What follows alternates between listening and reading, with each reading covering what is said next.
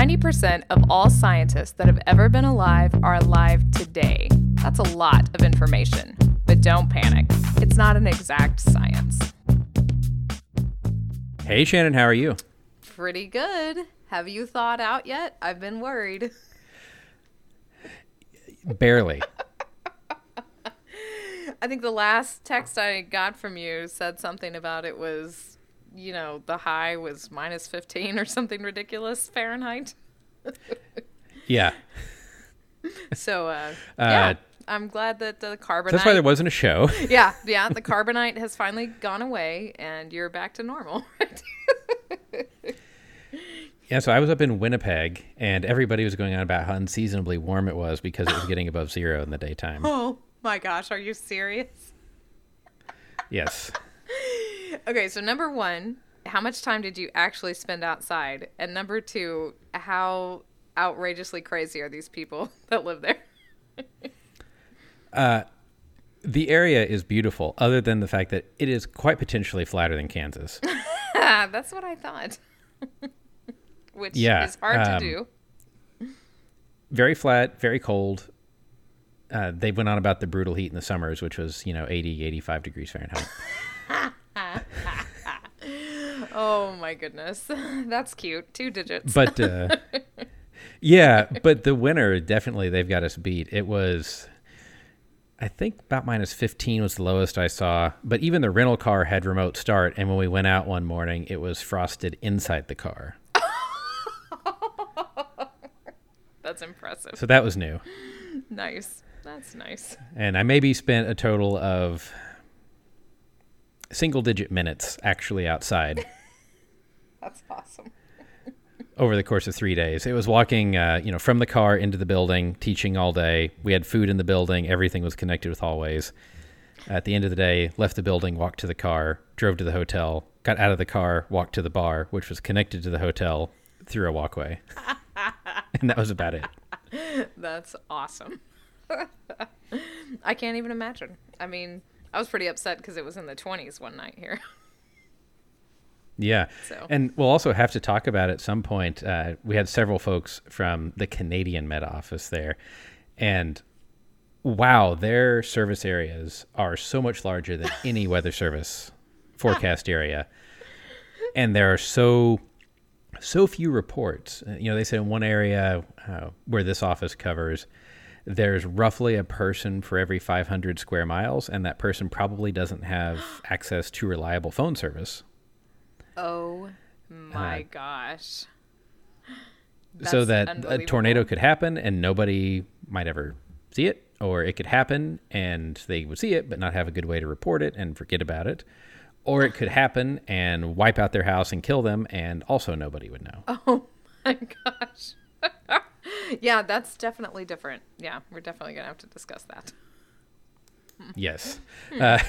But actually, very appropriately, we're going to continue talking about cold things. I have to thaw out slowly here. And so we're really excited to have Dr. Eric Kelsey on the show to talk about fern, snow, ice, measurement, cold electronics. Hey, Eric, welcome to the show. Hi, Shannon. Hi, John. It's great to be here.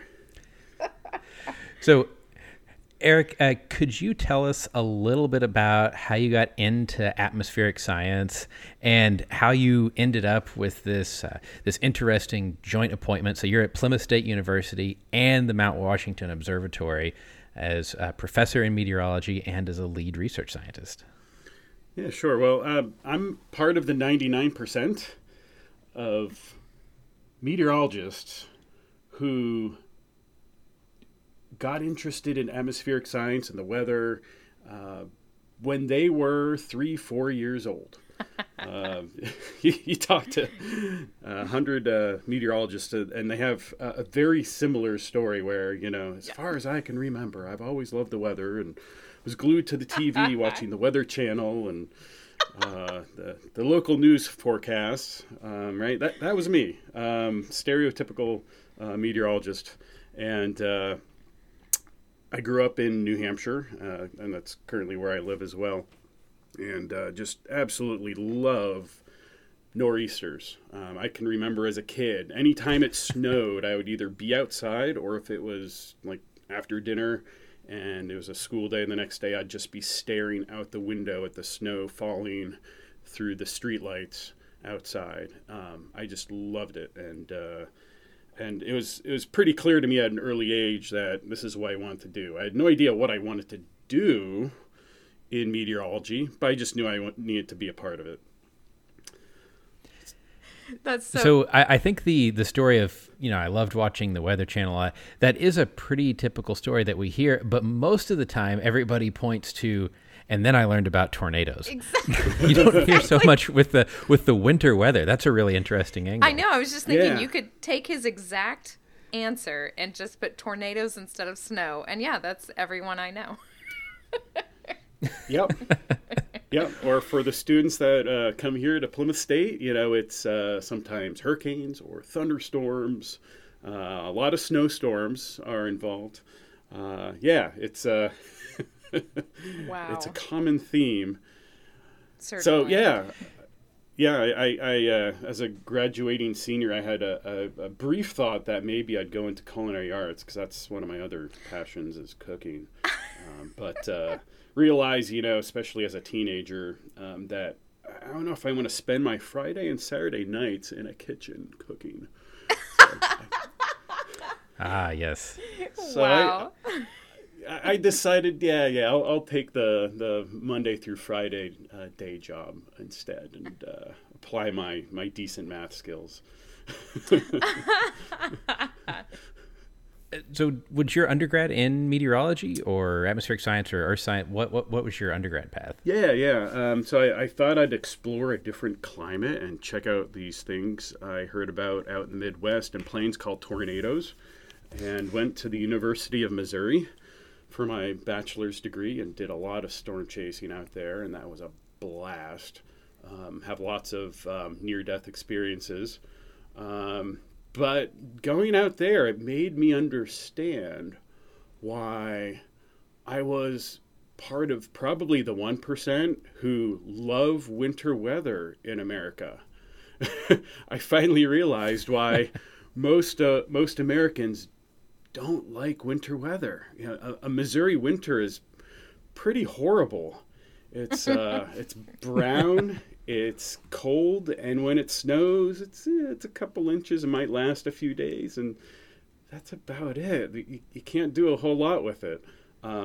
Luckily, the people there were awesome, so that got me through it. But I realized during my time out there that I want 4 awesome seasons, including a good snowy winter. So I slowly worked my way back to the Northeast and went to SUNY Albany, New York for my master's degree in atmospheric science.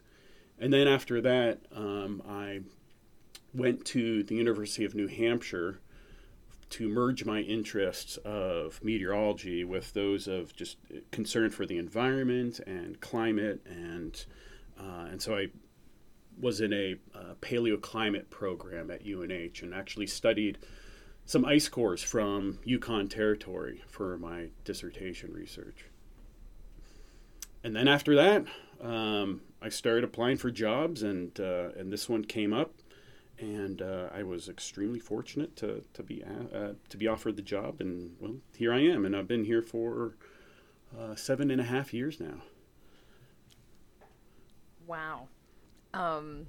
I can't imagine, being one of those people that loves winter weather. Like, it's really funny because I used to think that was me, and I love skiing, and I'm like, yeah, this is great. And then I met and married my husband from Iowa, and we live in Oklahoma, right? So yeah, he takes me back there in the wintertime, and yeah, it's kind of terrible. And then he laughs hysterically whenever it snows here and people try to drive around. So that's our winter entertainment here. Yeah, there was a snowstorm when I was a college student in Missouri. It was the biggest one I saw in the 4 years I was out there. 8 inches of snow that fell between midnight and about 6 a.m. And when it started snowing, I got in my little Dodge Neon Sport and drove around and just had so much fun. I was the only one on the streets. was sliding around all over the place, and it was so much fun. And then I went to bed probably at 4 or 5 in the morning, and my roommate was from Vermont. So, we both had, growing up in New England in common, being kind of the outsiders in Missouri. And when we both woke up, around 10 o'clock, 10:30 that morning, I looked outside and couldn't believe my eyes. There was not a flake of snow left to be seen. It all melted in the matter of about 3 hours.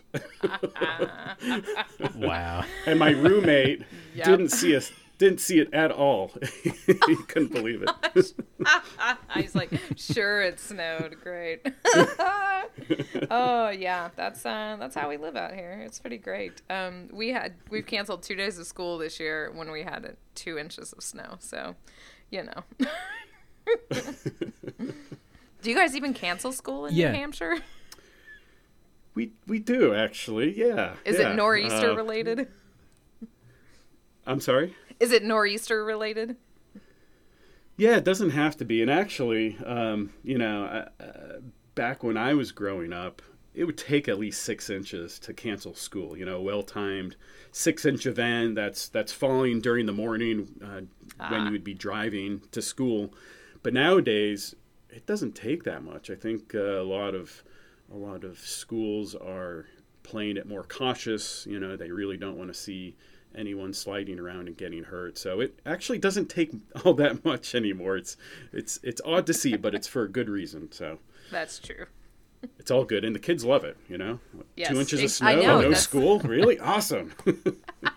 I can't imagine growing up without that. Yeah, because the second it snows here, everything's canceled. Yeah. So, Eric, we met at AMS a couple of years ago, and this year I came by your poster and was really intrigued by some work you've been doing that combines a lot of stuff that you're excited about and some stuff that I'm excited about too, which is measurement and sensing things.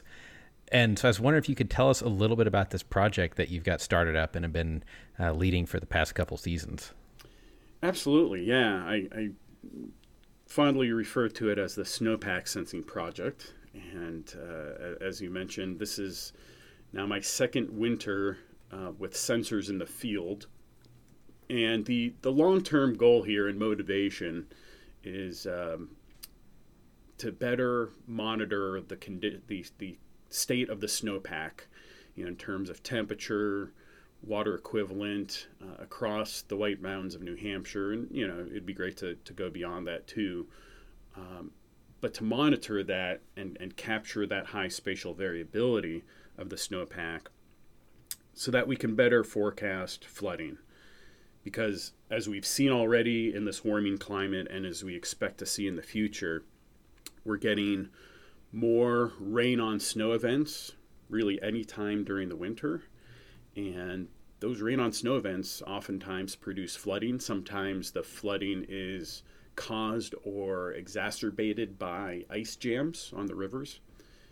And regardless of the warming climate, snow-related flooding often occurs in the springtime anyway, when things are melting out. So there's always going to be that motivation as long as we're getting snow, and which we will for many decades to come, even in the warming climate.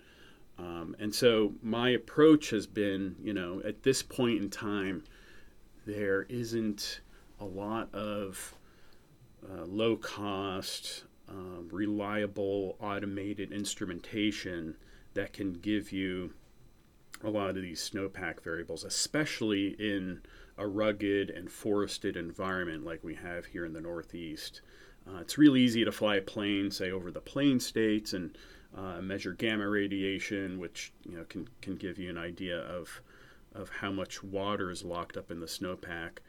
But out here in the East, especially with the forest, it's really hard to do that. And of course, it's really expensive to be flying planes around before and after each storm anyway. So my approach has been to develop low-cost snow sensing platforms that we can put a whole bunch out there. capture different aspects and slopes and different mountain ranges, and better understand in real time, through radio or whatever transmission of the data, what the current state of the snowpack is.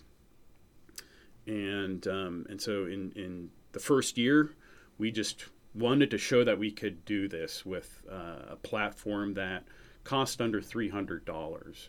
And so we did that. We actually installed 6 snowpack stations going up the east side of Mount Washington, all below tree line. In fact, they were along the Tuckerman Ravine Trail, and if there are any ski enthusiasts listening to this, they might be familiar with the Tuckerman Ravine, which is a famous ski bowl here in the Northeast, and it attracts people from around the world to ski it. And so going up towards the base of the ravine, we had 6 stations, and each station, its brains was is basically an Arduino board, which is a small computer chip or computer board, and we used one called a Mayfly, which is made by a company called Enviro DIY, and these are designed specifically for environmental sensing. So we went with one of those. It only cost $60 compared to commercial data loggers that are over $1,000. So right there, we're saving a whole bunch of money. And you can power them with a battery as small as a standard cell phone battery, and those are really cheap too. And you can very easily build your own thermistors, which we have done. So we can get a good profile, high-resolution profile of the snowpack temperature and also the temperature of the soil, which when we have a good snowpack that's insulating the cold air from above, the soil temperatures are above freezing by 1 degree or 2 Celsius. And then when the snow is melting and percolating water into the ground, that water is 0 degrees Celsius, and so we actually see the soil temperatures cool down to 0, and that's how we know when the snow is actually melting, which is a good thing to know. And then we also have little sonic snow depth sensors on these platforms too, to give us an indication of snow depth, which actually can be corroborated with the thermistors, because the thermistors that are above the snowpack see much higher variability in temperature, with the warming during the day and cooling at night, whereas the snowpack temperatures, they vary much more slowly with time. And SWE, right, snow water equivalent, that's one of the big variables that we need to measure. And currently we're actually going out there and measuring that manually before and after big events. And we try to go out there at least once a week. And I have students who are helping me do that. And so that's one of those tough nuts to crack in terms of automating at a low cost and reliably. There are different sensors that can do it, but some of them are expensive. Some of them have kind of large error bars associated with them. So that's something that we'll think about developing in the long term. I have some ideas on how we could automate SWE measurements, but for the meantime, we'll take manual measurements and go from there. All right, so I've got about a dozen questions after that. That's exactly what I was thinking. I was like, I have so many questions. And the first one goes way back into an early part of that, which is you mentioned flying an aircraft over as another very expensive way to do this, and looking at gamma radiation to tell how much water is in the snowpack. And in geology, we are used to looking at gamma logs as well, but in terms of finding resource in a downhole well log. So how does this gamma radiation tell you how much water is in the snowpack? Yeah, there's various radioactive isotopes in the bedrock, like potassium, that give off gamma radiation, and they do this constantly, as you guys know how that works. And planes will fly over in the fall. They try to do it after the leaves have fallen off the trees, and but before snow is covering the ground, and they get that background radiation level. And then when the snowpack comes in, water is really good at attenuating that gamma radiation, and so they'll fly over and they'll sense the gamma coming out, and they'll just do a simple difference between the two, and then throw in the calibration factor there, and they can back out what the snow water equivalent should be on the ground. Of course, there's a couple of assumptions that go along with that, and that is that the groundwater has remained constant. That's the big one that you just have to assume, and it's really hard to verify that. So there is some uncertainty with that measurement, and because of the expense of flying an airplane and the limited area that an airplane can cover, it's hard to get consistent, or even continuous, reliable measurements from aircraft. But the National Weather Service and NORISC, they do coordinate flights throughout the winter, and they do that periodically over certain flight lines across the northern tier of the U.S. And so that's something that we'll be using to help to compare our data to. And actually, we've been sending our data that we collect to NORISC and the National Weather Service Northeast River Forecast Center that monitors all the hydrology in this region. So that they actually find our data really, really valuable, and there's so few high elevation sites where they get SWE data. So they are able to constrain high elevation SWE using our measurements, which we're really happy we can help out with that. Okay, so I'm going to go back to also the beginning of when you were talking, and I was furiously scribbling all my questions. Was you said that, obviously this is going to be used for flood information. So I'm thinking about like a watershed. And where are you going, just because I have so little experience with snowfall, like where in the watershed do you want to focus your measurements? Like, do you need to be really high up, like where all the water starts? Do you want to be at like certain collection points? Like, where's the best place when you're looking to forecast potential flooding? Yeah, that's a great question. And with limited resources to take measurements, you want to target those measurements in places that are representative of a large percentage of that watershed. So typically it's not the top of the watershed. Usually it's somewhere mid-elevation, right? That's really helpful.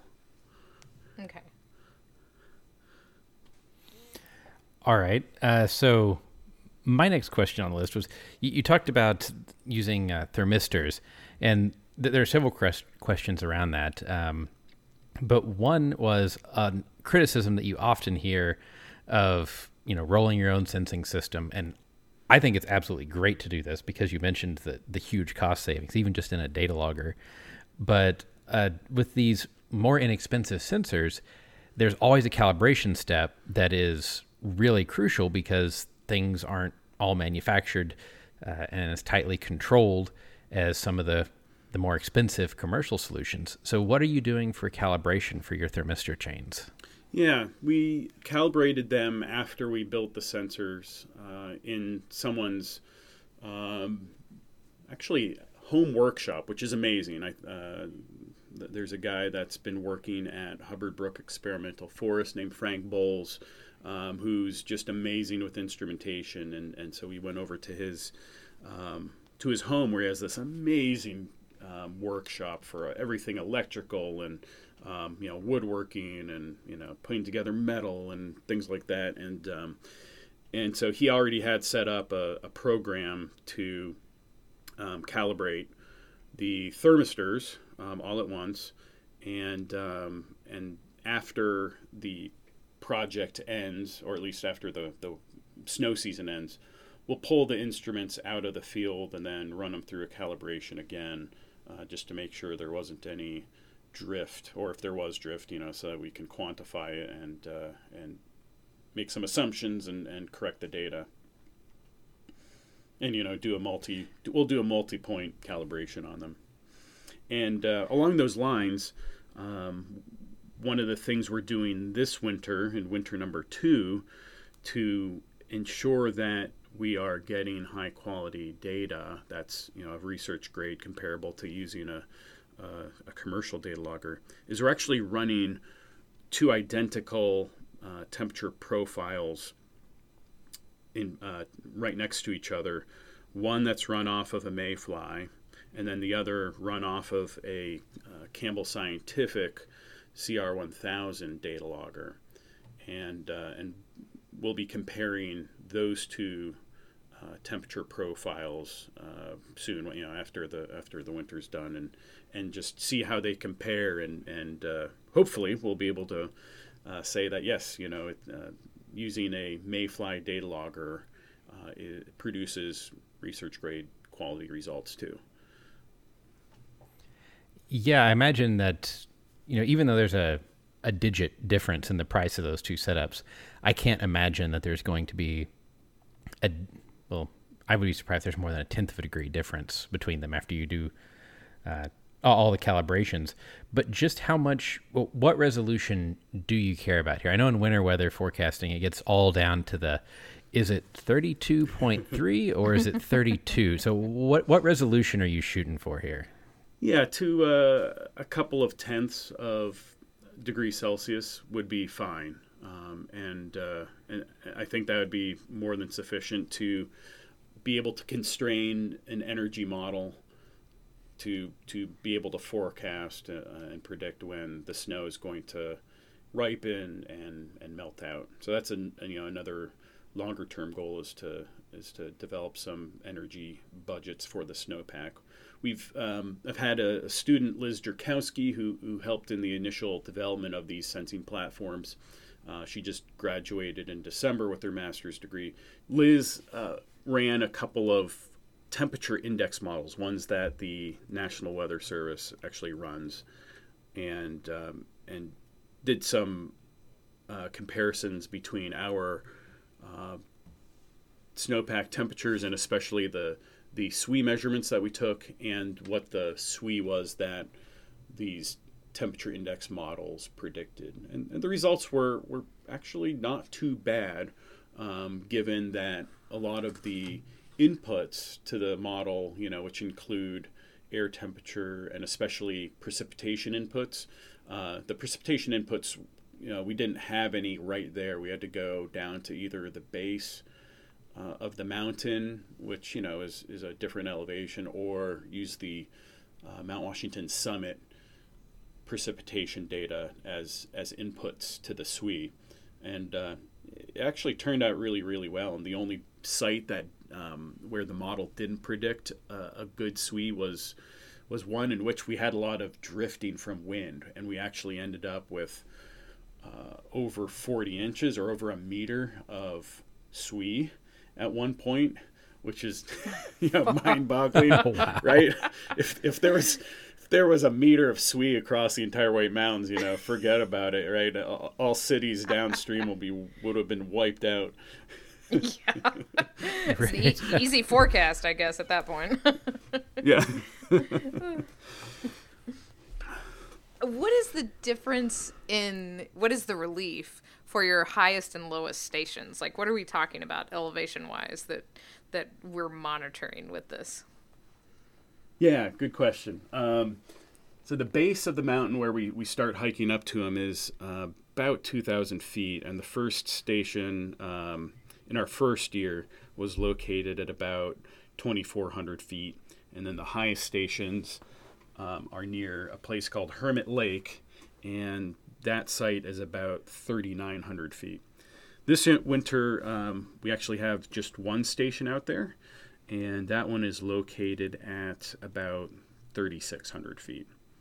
Oh, okay. So, Yeah, so it's not too high, and if we went much higher, we'd also be entering avalanche terrain, and the last thing we want is for our station to get wiped out by an avalanche.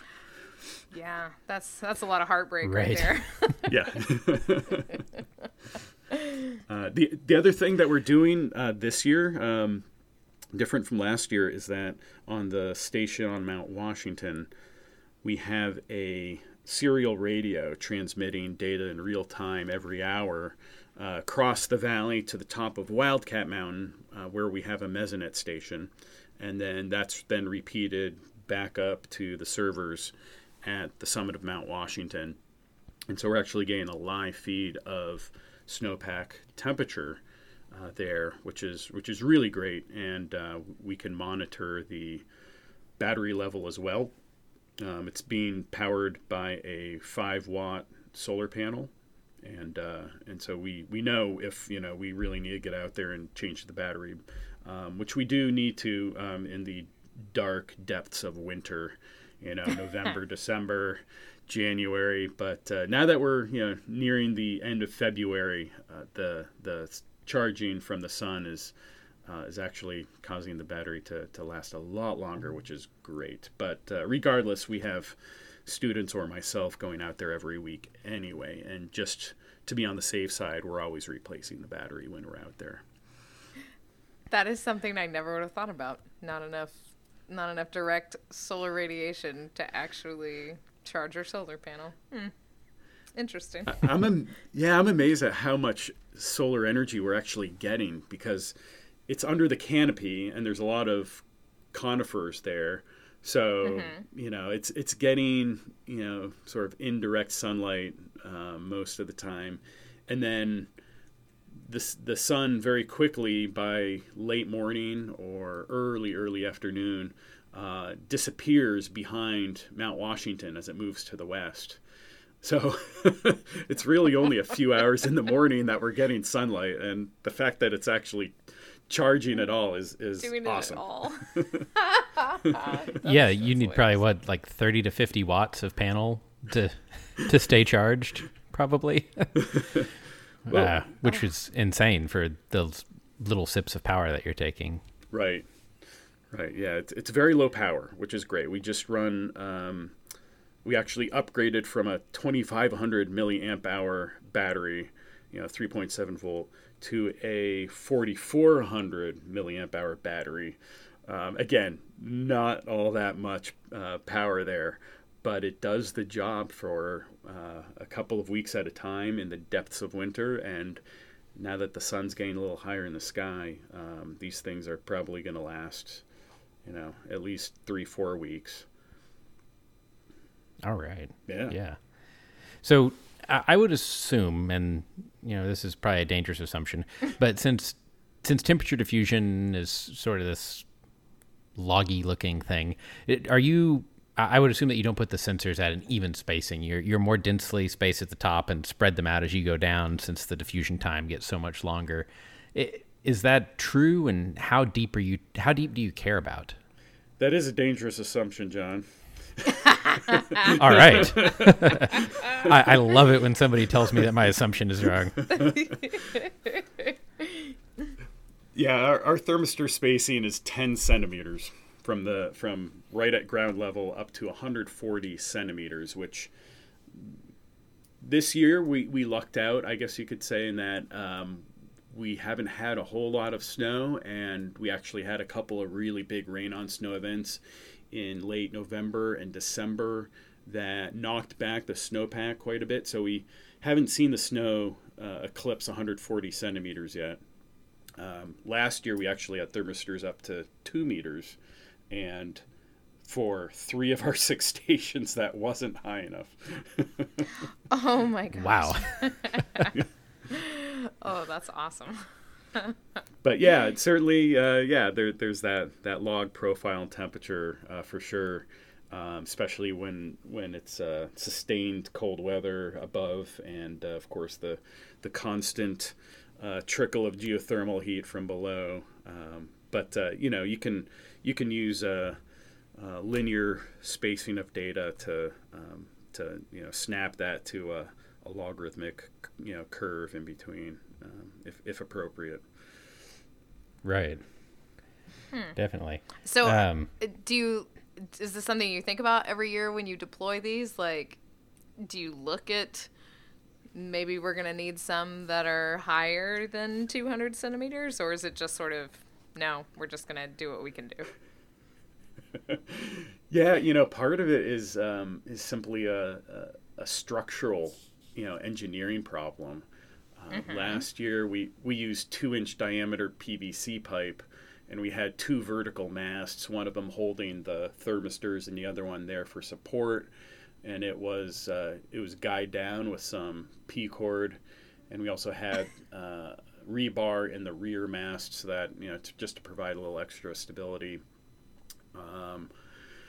And the stations that got buried, or at least one of the 3 stations that got buried, when the snow melted and it, condensed and pushed downward on the structure, it caused it to bend a little bit. It never broke, and the thermistors never really moved much off of their initial height above ground level, but it definitely showed that, we should, make this station a little more robust.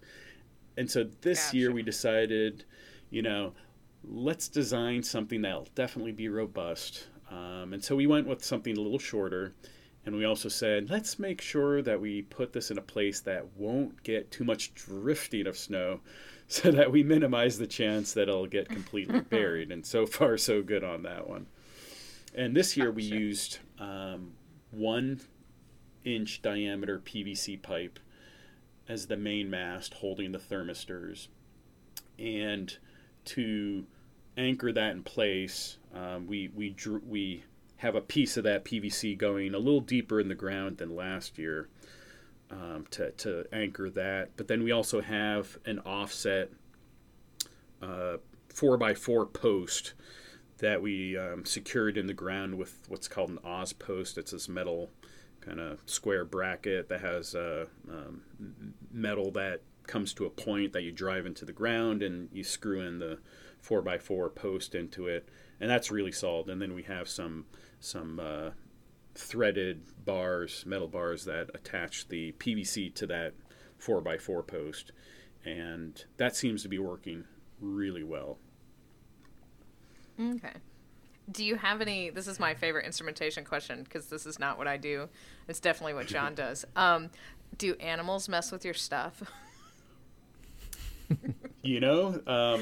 This year, some Forest Service employees at Hubbard Brook Experimental Forest, which is about 12 miles north of Plymouth, New Hampshire, where Plymouth State University is, they, I guess, got inspired by our sensors last winter, and they decided to build some of their own. And they deployed theirs in October or so, maybe early November. And as it turns out, bears really like them as a scratching post. Yeah, that's... And so at least one of them got destroyed even before the first snowflake fell. He was that bear was like, finally, they've been listening to me. Yeah. Oh, that's wonderful. So I'm curious, you said, okay, I want to measure this, and I want to make my own sensors to do this. Did you have a background in doing things with electronics and programming, or just an interest? What were some of the hard parts, the easy parts? What made you say, well, yeah, we can do this? That's a great question. Coming into this job, I understood the value of good quality data, but I never had any experience really in instrument design, or really going much beyond how standard instruments work.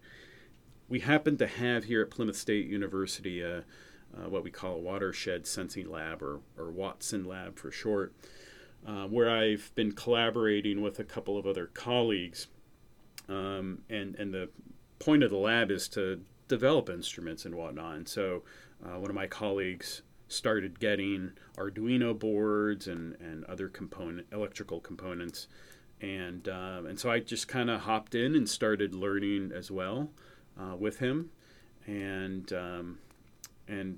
I got, I just said, this is a lot easier than I thought it would be. I mean, granted, there's a learning curve, but it really opened up my eyes to the possibilities of building your own instruments.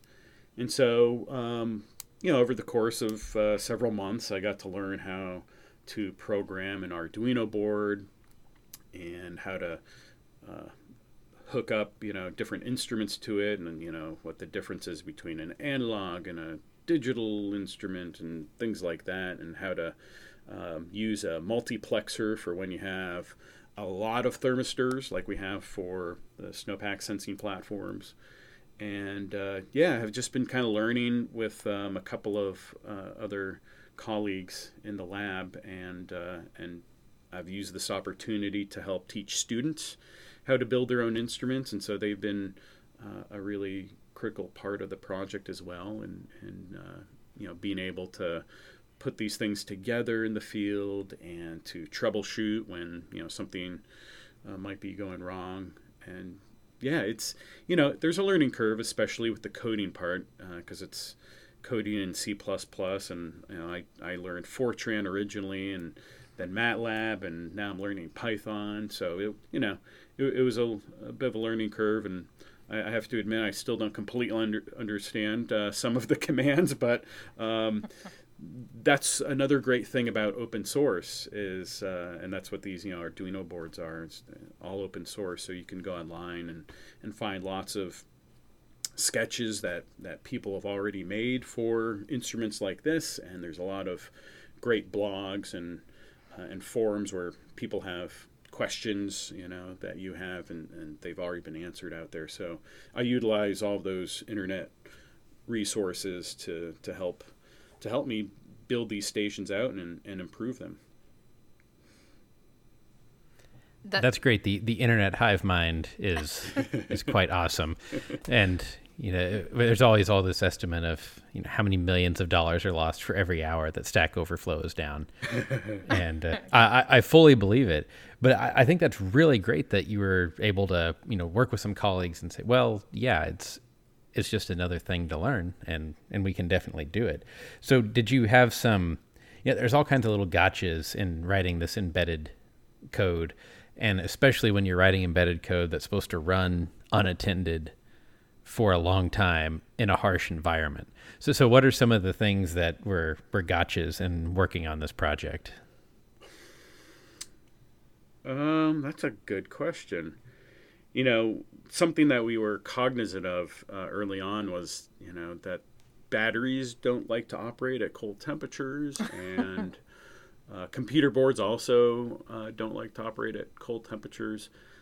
So before we deployed instruments last year, we, in the first winter, we actually put the Mayfly board with some sensors and the battery in a walk-in cooler or freezer that we have here on campus. And we learned once the temperatures got down below 20 degrees Fahrenheit or so that they really didn't like to work.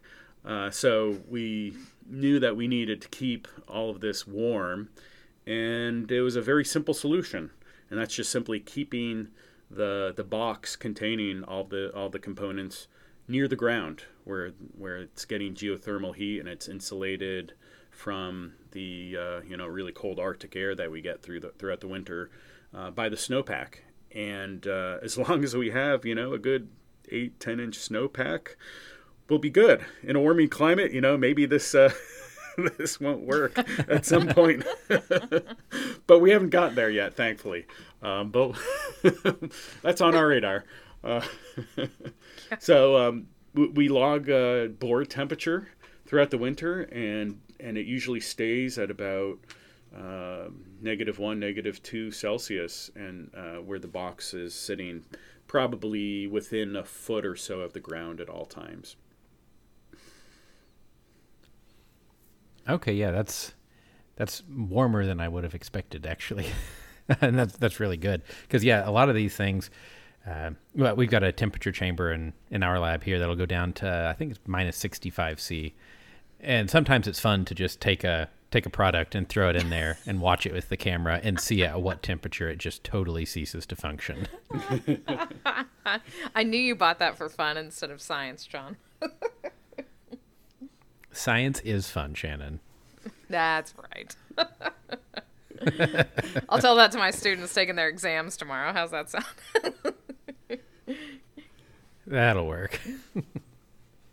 So, Eric, you mentioned we've talked about SWE several times, the snow water equivalent, and you said you go out and measure it manually now, and want to do that in an automated way, which I'm all for automating things. But can you tell us how do you manually measure SWE? This sounds like something that some of our listeners might want to do. Yeah, it's something that what's his name? I think his name is Dr. Church. Pioneered back in the early 1900s on Mount Rose in Nevada, where you just simply take a metal pipe and you stick it through the snowpack vertically, and you extract a core of the snowpack.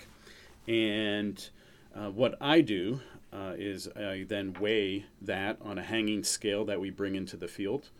And we write that down. Obviously, we subtract off the weight of the tube itself, and we know what the diameter of the tube is, and using that, we can calculate what the SWE is of the snowpack. Very simple, very elegant, and we usually take at least 3 cores each time we go out because of, the high variability of SWE, and also just in case there's a little something off in how the snow is captured in the tube. So it's possible that if we are breaking through some sort of ice lens or hard layer, that when we impact that with the tube, that ice layer might just kind of break in half and push out of the way. And not be captured. And, we'll never be able to know just how well we're sampling, ice layers like that. But we take more than one measurement, and at least 3, just to sort of average out any of those sort of coring anomalies that could happen.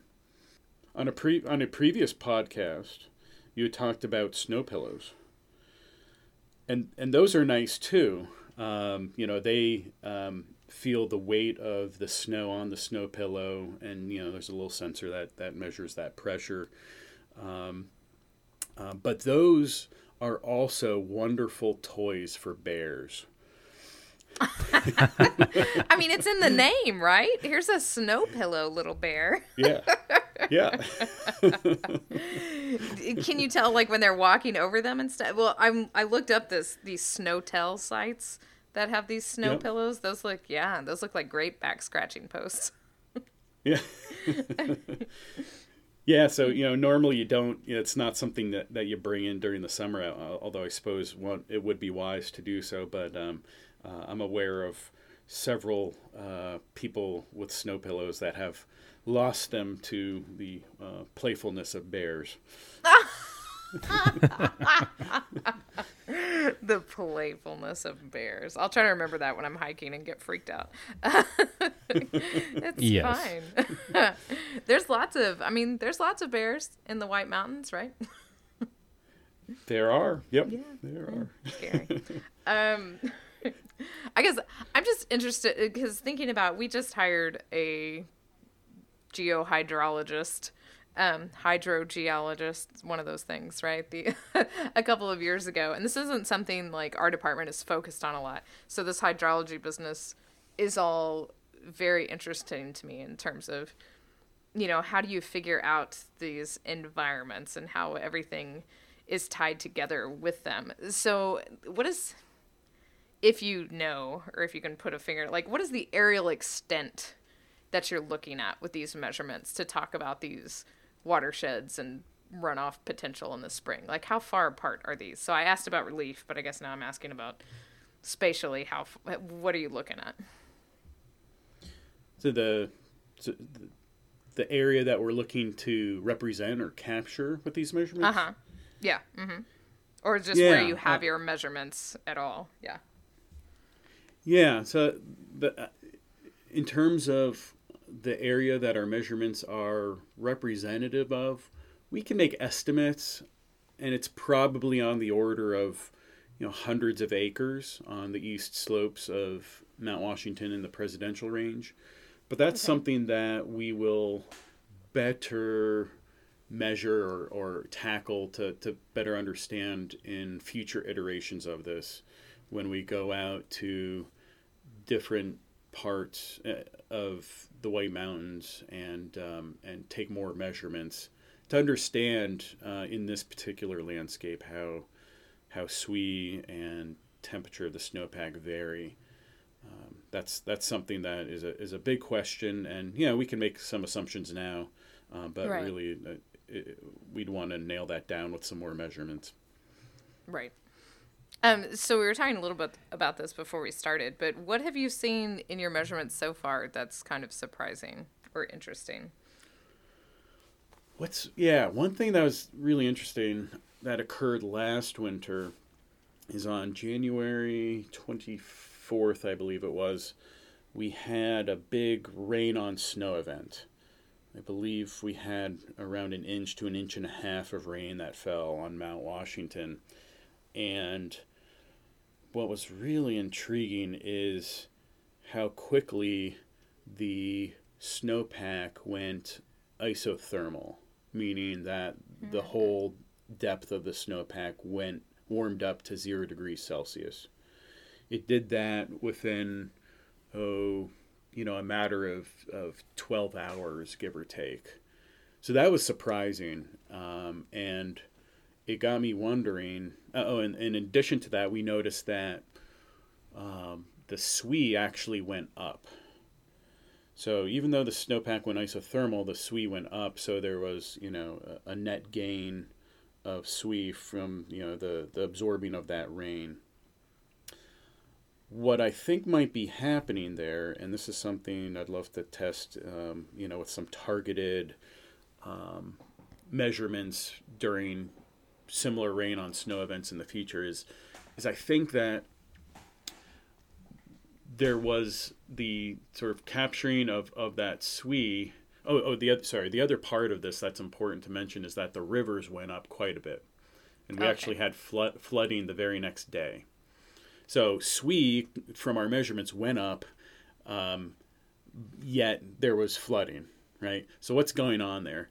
And it clearly wasn't happening, or the loss of SWE clearly wasn't happening everywhere, because where we measured SWE, which was in between trees, right, where it's relatively undisturbed, the SWE went up. And so my working hypothesis is that there are certain conduits that allow the rainwater, to percolate down into the ground. And some of these conduits are likely tree trunks and the tree wells that form in the snow around the trees. And maybe some other low spots just in the snowpack too, where after like an ice crust develops, the water kind of sinks down to a low spot in the snowpack and then makes a hole through the snowpack, much like a moulin does on Greenland, for example. So I think there's some really high spatial variability in the flow of this rain on the snowpack that causes some areas of the snowpack to increase in SWE, but also others to decrease, where there are these disturbances, if you will, in the snowpack, like where trees stick out. And so that's something I'd love to be able to capture with some, really high spatial resolution measurements. How unusual. That sounds really interesting, but hard to do too. Yeah. How unusual is January rainfall? I mean, especially in those amounts.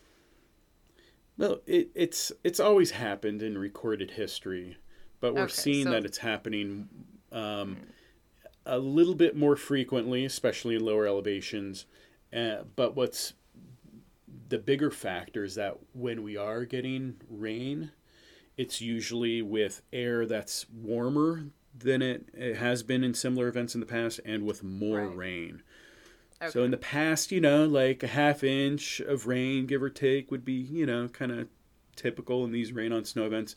But now we're seeing midwinter rain events that are over an inch, sometimes close to 2 inches. And that's just incredible for Wow. these parts. Right. It sounded like it. Interesting. Yeah. So Eric, this has been a big project for you over the last couple seasons, but what are some other things that you're working on that you'd like folks to know about as well? Yeah, the other big research project I'm working on has to do with elevation-dependent warming. And the observations that I've made here in the northeastern U.S.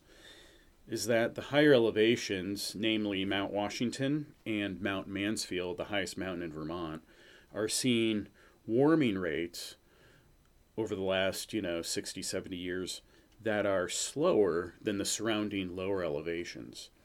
And this decrease in the warming rate with elevation is something that's quite rare around the world. There's a few other places that are observing this same elevation-dependent warming, like Niwot Ridge in Colorado.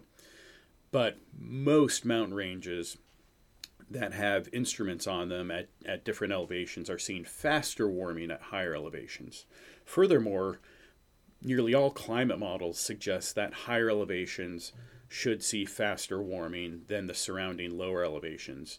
And it's hypothesized for a number of reasons, like the reduce in snow cover, changes in soil moisture, clouds, things like that. But I want to find out what's going on to cause this aberration in this elevation-dependent warming here in the Northeast, and potentially it's the same causes elsewhere too. And so, what I am testing in terms of a hypothesis is that the summit of Mount Washington spends about half the year in the free troposphere, which is, obviously a different air mass than what the lower elevations are experiencing all the time. And so if the summit of Mount Washington is spending half the year in this different air mass that has different temperature and moisture and cloud properties, then it makes sense that that could be a cause or contributor to this elevation-dependent warming of a slower warming at higher elevation. So that's something that I'm looking to test. And it all starts with being able to observe and model boundary layer height around the mountain of interest. And so that's something that I'm looking to better measure by supplementing the existing mesonet of observations on Mount Washington. So right now we have what we call the Autoroad Vertical Profile. There's a private company that owns the road that you can drive that goes up Mount Washington, called the Autoroad, Mount Washington Autoroad Company. And they, along there, we have 6 mesonet stations that measure temperature, relative humidity, and some of them have wind. And then on the other side of the mountain, along the Cog Railway, a train that you can take up to the summit, we have a couple of stations, one at the base and one at 4,500 feet of elevation. And so using those vertical profiles, we can get a pretty good idea in a lot of situations of where the height of the boundary layer is on Mount Washington, especially when you have a synoptic scale awareness of what's going on. And the radiosonde observations from Gray, Maine near Portland are actually a pretty good indicator under a lot of weather conditions of what the thermal structure is of the and moisture structure is of the lower atmosphere, even as far away as Mount Washington, which is probably about 60 miles away from there. So we can bring in all this weather data and have a good idea for a lot of the time of where the height of the boundary layer is. But to really nail down where the boundary layer is, we need some more instrumentation. So I'm going after some grants to buy some of those those instruments like a ceilometer or a LiDAR to help us understand that. And then So putting it all together, if we can understand how summit variables change when the summit is going in or out of the boundary layer and into and out of the free troposphere, we can then use our 85-year plus data record, right, that goes back to 1935, and potentially reconstruct the air mass that the sun was in, for nearly that entire period of time. And then we can use that to test that ultimate hypothesis of, is it this exposure to the free troposphere, and maybe even changes in exposure to the free troposphere with time that's resulting in this slower warming. Huh. Okay, yeah, that's something that you don't normally have to think about as well. Some of my sites are in a completely distinct air mass. Yeah, exactly. So are you going to instrument the Cog Railway and get profiles several times a day up and down the mountain? Yeah, well, we have fixed stations there, so they're giving us a continuous, time series of data that we can use, and we can look for changes in those variables, at those particular points to understand when, say, the convective boundary layer on a sunny day is growing up through that elevation, for example, and similarly on the Autoroute side. It would be great to put more weather stations out there to increase the vertical resolution, and that's something I'd like to do. I'm thinking you put one on the car itself. Oh yeah, yeah, absolutely. Yes, sorry, yeah, I agree. That'd be great. And we've actually done that. So in a field campaign a few years ago, we actually instrumented one of the Mount Washington Observatory trucks with a weather station, and we also had a water vapor stable isotope analyzer in the truck, sipping the air as we were going up and getting a profile of the stable isotopes of water.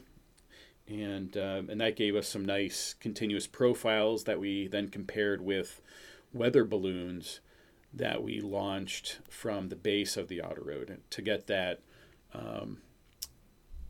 free air or free atmosphere profile of temperature and humidity that was not influenced by the mountain itself. And that was really enlightening. Right. We saw one day where the wind was driving the boundary layer, which was lower. The top of the boundary layer was lower than the summit, and the wind was blowing the boundary layer air up to the summit. And so there was this local bump in the boundary layer air. And then as the winds died down during the day, the free tropospheric air settled into the summit. And so it flipped over to the free troposphere. But then, due to the convective boundary layer growth, the convective boundary layer then pushed back through the summit elevation and put it back in the boundary layer. It was a really cool event. Wow. And that's actually published. I got that paper published. It's in the online journal Atmosphere. That's super cool to be able to see that. That really is. So one question that I always love hearing from folks on is, where do you think your field is going to be, or where do you want it to be in 10 years?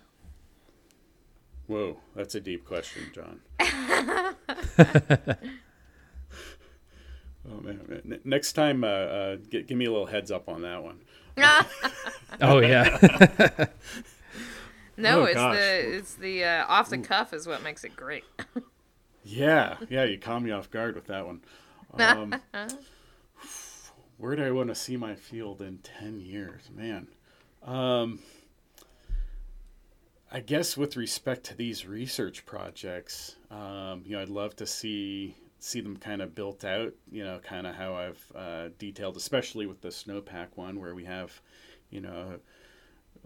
at least a few dozen stations deployed in key locations around the White Mountains, and having those data be transmitted in real time, and continuing to develop that student involvement in all of this. So I really love involving students in all this hands-on research, and it's a great learning tool. So, better integrating that research with education is great. Man. I mean, are you gonna? Okay, so I'll throw this out. Are you gonna put some sensors on some birds and fly them around the observatory or something? Do you think that'll happen in 10 years? Oh man, I don't know if they'll listen to me, and quite frankly, I think they're usually scared of flying around Mount Washington in the winds there. That's probably true. You need to. Okay, so now we need to harness these bears and put some sensors on them, right?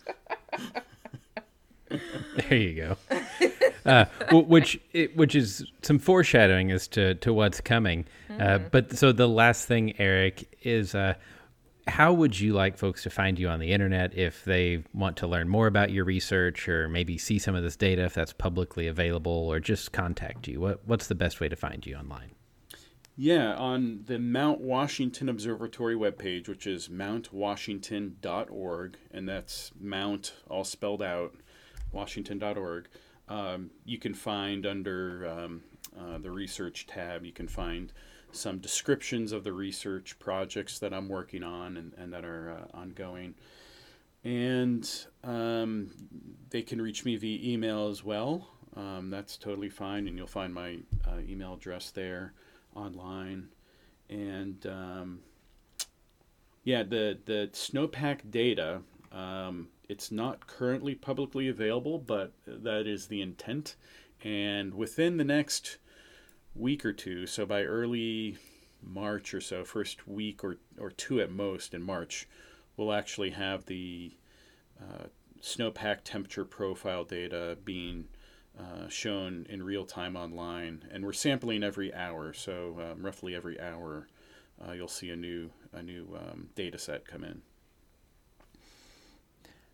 Awesome. That sounds good. And we will link all of those websites and everything down in the show notes. Yeah. And once we get that page live, it'll be linked on mountwashington.org under the Snowpack Sensing Project page. So you'll be able to find it there, no problem.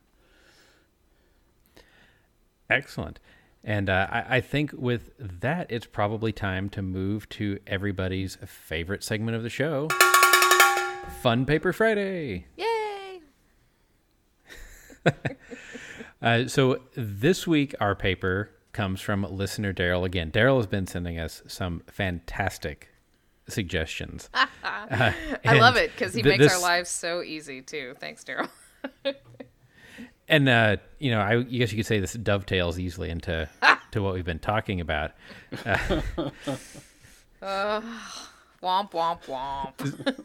Yeah, I do what I can. So it's Ocean Sentinel albatrosses locate illegal vessels and provide the first estimate of the extent of non-declared fishing by Weimer Skirch et al. I love this title because it sounds like there's these birds out there with like secret headpieces spying on fishing vessels and like radioing it back like little spies. That's pretty close. Yeah, I know. I love it. So we went from dinosaurs to birds to James Bond. Yeah. Explain to us, John, how these birds are performing. There's actually a movie. I'm sorry, this just hit me. My son's been driving me crazy because he wants to go see this movie where this pigeon is a spy. So see, look, it's all yeah, just like that. So they made some little sensors and put on these birds, which these are large birds. The sensor size and mass seem large to me, and then they pointed out that it's under 1% of the total flight weight of the bird. Mm-hmm. But what we're looking at a GPS location of the bird. The birds are going to go around fishing vessels looking for some free food, and they'll hang around those longer than other vessels. They fly over an oil tanker, and they're not that excited. But all of these ships have beacons on them that are saying, I am this ship and here's my location. It's a safety thing, but they can be turned off.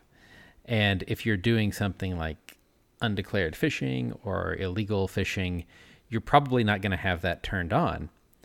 So these little sensors on the birds actually detect the radar signal that all these ships are sending out so that they don't crash into each other or other obstacles. And if they detect the radar signal from a marine radar.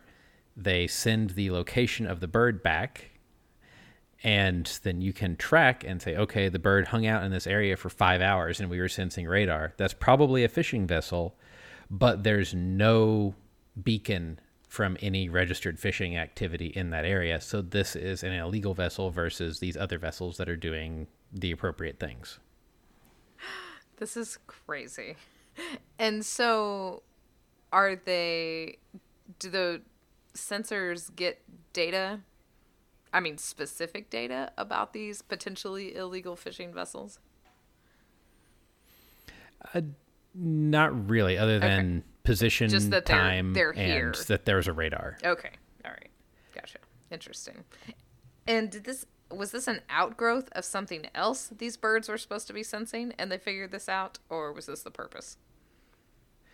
This, from what I can tell, was the purpose, though it definitely feels like one person's noise is another person's signal. It sure does. Yeah, application. that's what I was, when I was, glancing through this, that's what I thought too. I felt like these birds were censored for something else. And then they're like, hey, what's this weird thing that we keep seeing?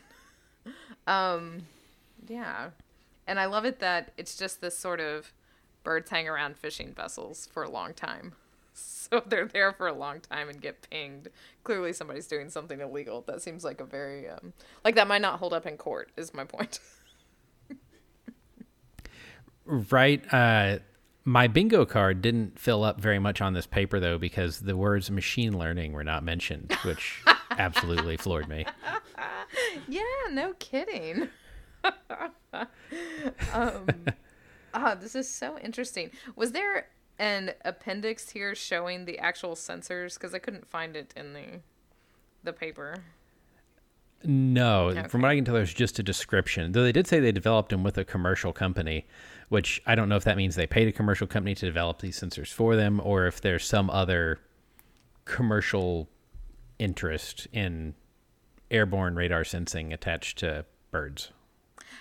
Yeah, so, I mean, an albatross, right? These things are pretty big. I need to see a video of them being outfitted with these sensors. I feel like this is really missing in here and was probably a traumatic experience for someone. Right. Because like you said, Well, these are really big. Yeah, they're big, and what amazed me, and Eric, you were talking about solar panels. I'm not sure how big your solar panels are, but these had solar panels on them and kept them running for a year plus in some cases. That just blew me away. That's incredible. These poor birds. How big was the battery? I don't know. They don't specify in here, and I think the solar panel was really pretty small. But I guess if you're only pinging data, when you happen to be in vicinity of a radar signal, maybe it's not that often. But no, this was pretty crazy, and they had a nice little flow chart in here that showed. But Yes. this data was getting sent up to a satellite, going over to a server. They were pulling in the position data from some other service, and doing all of this. If it's within 5 kilometers of a known position, we'll assign it to that position, and making these maps in pseudo real time. But they also have some in figure 3 in here. They must ping even if they don't see a radar somewhat frequently. But you can see all these flight tracks, and some of them are incredible. Yeah, these are super long. I mean, I know birds migrate a long distance, but to actually see the data from it are pretty, that's a pretty unbelievable picture right here. And I looked up each of these. Definitely. I looked up each of these albatrosses. Some of them have like 8 to 10 foot wingspans. Yeah, how do you not have some serious That's what I mean. lacerations after trying to install this sensor? Exactly. Like when I said traumatic, I did not mean for the bird. That's why I want to see this.